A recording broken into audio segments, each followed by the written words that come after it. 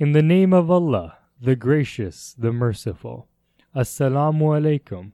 This is The Conviction Project, a podcast where we leave you with no doubts about Islam. My name is Maarij Farhan. And I am Farhan Iqbal.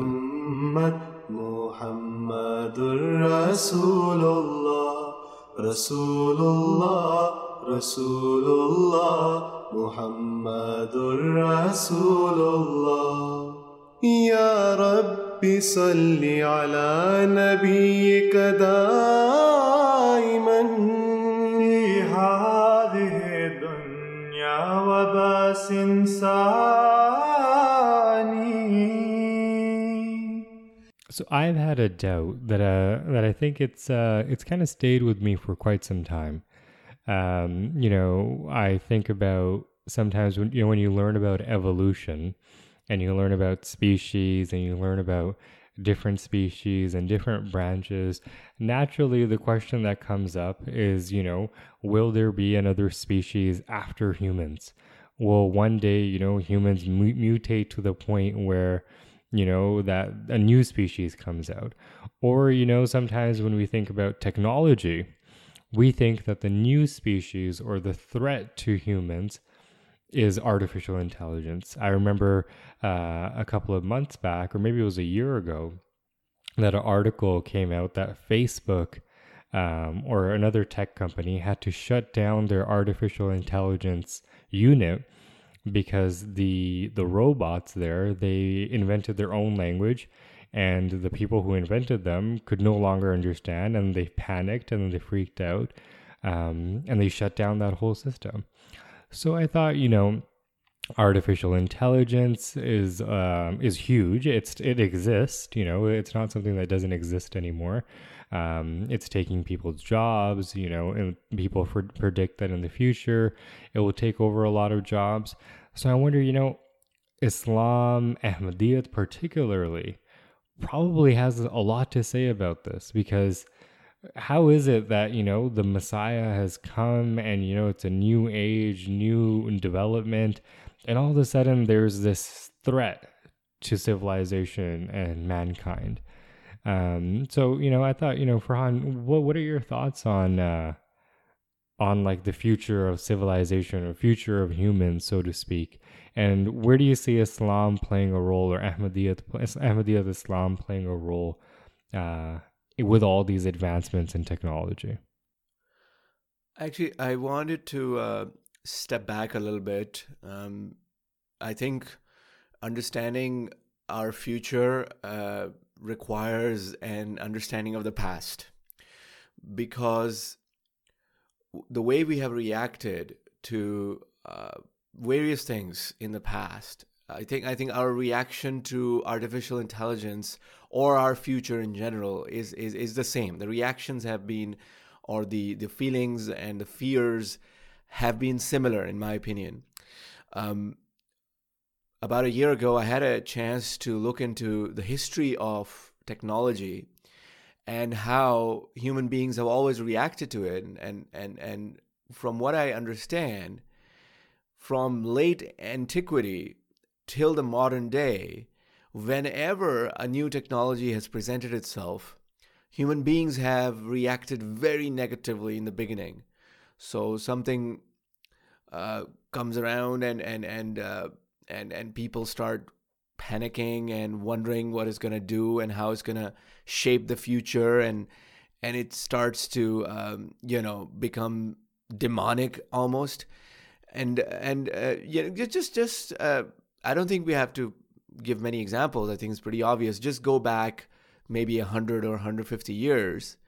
Imagine how people might have felt about the first light bulb, for instance. We take it for granted. Light bulbs are all around us. But those people, when the first humans interacted with those light bulbs, maybe there were a lot of conspiracy theories or ideas or fears that it's going to explode or it's going to kill or it's going to, I don't know, a bunch of things. we don't even need to go that far. We can even go, as far as like when they switched over from VCR to DVD, or when they switched over, or like headphone jacks. We used to have headphone jacks on our phone. Now we don't. People panicked. Yeah, I mean, and even things like I remember when I was in Pakistan as a boy, in my childhood. The government built this highway that connects two main cities in Pakistan, and the poorer people who haven't come across a lot of roads and highways, the whole concept. I mean, they called it a motorway over there, right? It's the British. So it's the people in general, like the poorer people or the not so educated people who had not seen a lot of motorways, became very frightened, and they said they will never go on that motorway. And they had all kinds of crazy stories, fantastical stories about people getting abducted or killed, or even things like ghosts, coming. Crazy stories. I mean, literally, this is not even 30 years ago, right? So it's that fear. I think anytime I think generally when we talk about the future, I mean, I've read that book, which a lot of people have read, 1984. And then I think more recent one was The Handmaid's Tale, where the idea of a future which is so horrific, and people are attracted to that for some reason, because they think that we are on the wrong road here and we're going the wrong direction, and it's going to be all crazy and chaotic in the future.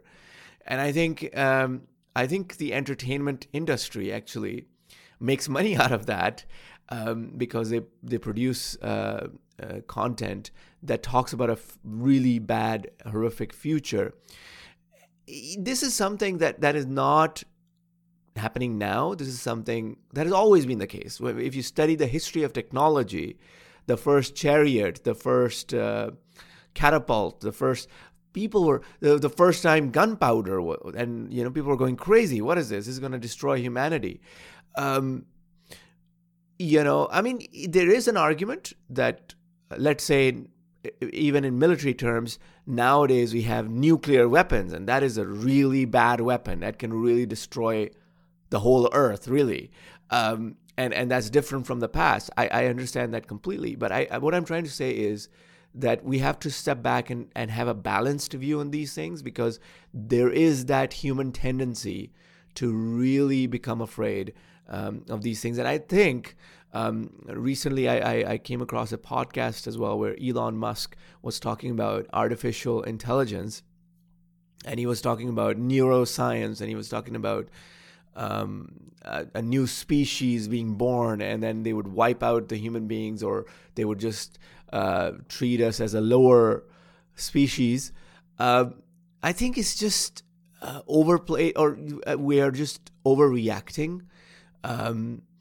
Even I came across, and you might have come across this as well, an interview of Steve Jobs, who, or I think one of his associates, they were saying that, the computer, when it first came out in the late 80s and early 90s, people were like a bit turned off by it, because these are bulky, big machines that take up a huge amount of space in our homes. And people were turned off by that. But then what Apple did, for instance, is that it brought it into that little thin slate called the iPad, and just the interaction with the computer was so much better that people started enjoying it. Before that, before these kind of tablets, computers used to be in these big bulky machines that make these sounds, and they have these fans, and and the connection of the all kinds of crazy things. You know what I'm saying? So yeah, no, I get what you're saying, but what do you think that says about human beings when change wants to happen? Is it that we're so afraid of change Is it that, we want to maintain status quo? So does that mean that it's our responsibility as a community, as an organization, that we should always be open to new ideas?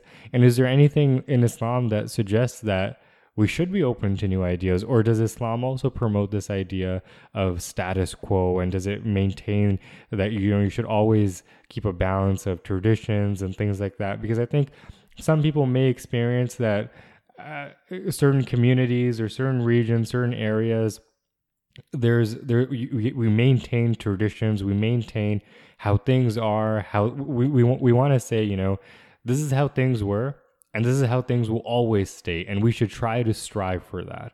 And I think this is a larger conversation about how we want to maintain, because I can see the benefit from a human point of view of why we would want things to remain the same. It's predictable. Yeah, I think even day-to-day things like things. Yeah, we don't like change. Like changing your home, like right. Yeah, changing a computer, changing your anything in, absolutely. We like to stick to things that we have, and we like that familiarity. Yes, because it's predictable, and that's necessary. But at the same time, and I think it's an evolutionary response also, probably. Yeah. Because when there's change, there's danger. Mm-hmm. Absolutely. Yeah, we're getting really into deep into this. But what I was really trying to argue is that when it comes to artificial intelligence, let's not overreact, and let's not speculate about a horrific future. Let's see how it goes. Let's see which direction it takes. Right. There is one thing I would like to say, and that from a religious perspective. Actually, first I would like to answer the question that you asked. What is the Quran? The best that I can recall is that the Quran says, أعوذ بالله من الشيطان الرجيم إن في خلق السماوات والأرض واختلاف الليل والنهار لآيات لأولي الألباب. The Quran talks about these ulil albab, the men of understanding, who ponder over the creation of the heavens and the earth and the turning of the day and the night. And there are many verses like that talk about scientific advancement in the Quran, pondering over our surroundings and trying to improve. Right? I mean, of course, we're not just going to ponder and then forget about it. Mm-hmm. I mean, it's going to lead us to research and experiment and invention and innovation. Mm-hmm. So, of course, the Quran is really supportive of this idea.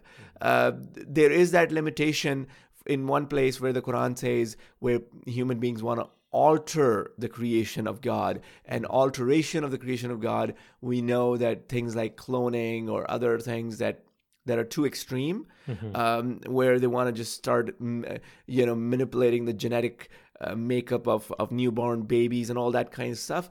Right. That's where maybe there are some even ethical boundaries. But mm-hmm. what I'm trying to say is that when it comes to artificial intelligence, the same thing. I mean, let's not build a bubble of something fearful, and in reality it's not even that much. And I think it has happened to us, and it has been happening to us even for the last 40 years, where anything related to computers that comes up, we start really becoming anxious, and later on we realize it was nothing, right? I mean, try showing think about someone from the 70s, show them a smartphone, and they would just freak out because it can do so many things that nowadays we just take it for granted.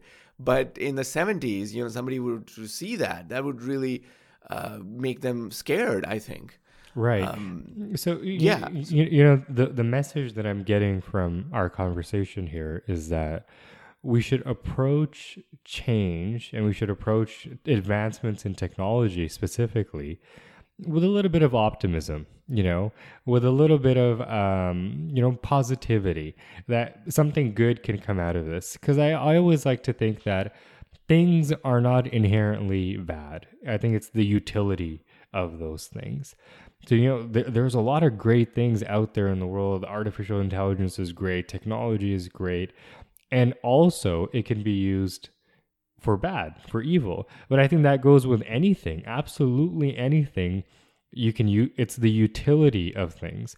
So I think this is a helpful reminder for us that, we should remain optimistic, we should remain positive, and we should think about the good way of using the things that we have or the things that we've made, and also recognize that there are dangers, so that way we always kind of put a boundary around us, so we stay within our limits, so we know that if we go too far it can get really bad. So be conscious of the fact of that we're going to stay within our limits, and I think that's a really helpful kind of philosophy for other things as well. Any final thoughts before we wrap up? Yeah, I mean, any kind of extreme, an extreme approach to anything, I think it can lead to negative results. And one thought that one point that I didn't cover earlier is that I believe that consciousness is something that comes directly from God, and consciousness is something that cannot be created, like by human beings. God is conscious, and He has granted us consciousness. And for us to be able to grant that to a computer, I don't think it will be possible. I think artificial intelligence will mimic, maybe in the future it will mimic consciousness, but it will not become conscious the way human beings are conscious. And there's another argument for that. I came across an article on rational religion. One of my friends is there, and he discusses these topics. I think he made a good argument there, where when it comes to consciousness and thinking that the robot will become self-aware, quote unquote, self-aware is itself something that is hard to explain. I mean, we know animals to some extent are self-aware, but some animals are not aware of their own selves. I mean, they will see themselves in the mirror and not even recognize what that is. They will see some other animal. So it's just consciousness itself. I think there's an argument here. It's something that comes from God, and human beings have it, and it's a gift, and it's not something that we can just pass on to a computer. So I have thoughts on that, but I'm mindful of time, and I think that that'd be a great way to pick up our next episode, specifically talking about consciousness. And I know this could get really deep and really philosophical, but if you do have more ideas about what we should be talking about or what you would like to hear us talk about, please do send it out to theconvictionproject@gmail.com, and we'd be happy to take any more topics that are sent out to us. Other than that, if you would like to see our past episodes, you can go to www.theconvictionproject.com and take a look there. So once again, this is The Conviction Project, where we leave you with no doubts about Islam. Muhammadur Rasulullah, Rasulullah, Rasulullah, Muhammadur Rasulullah. Salli ala nabiyyina, Salli ala Muhammadin, Salli ala habibina,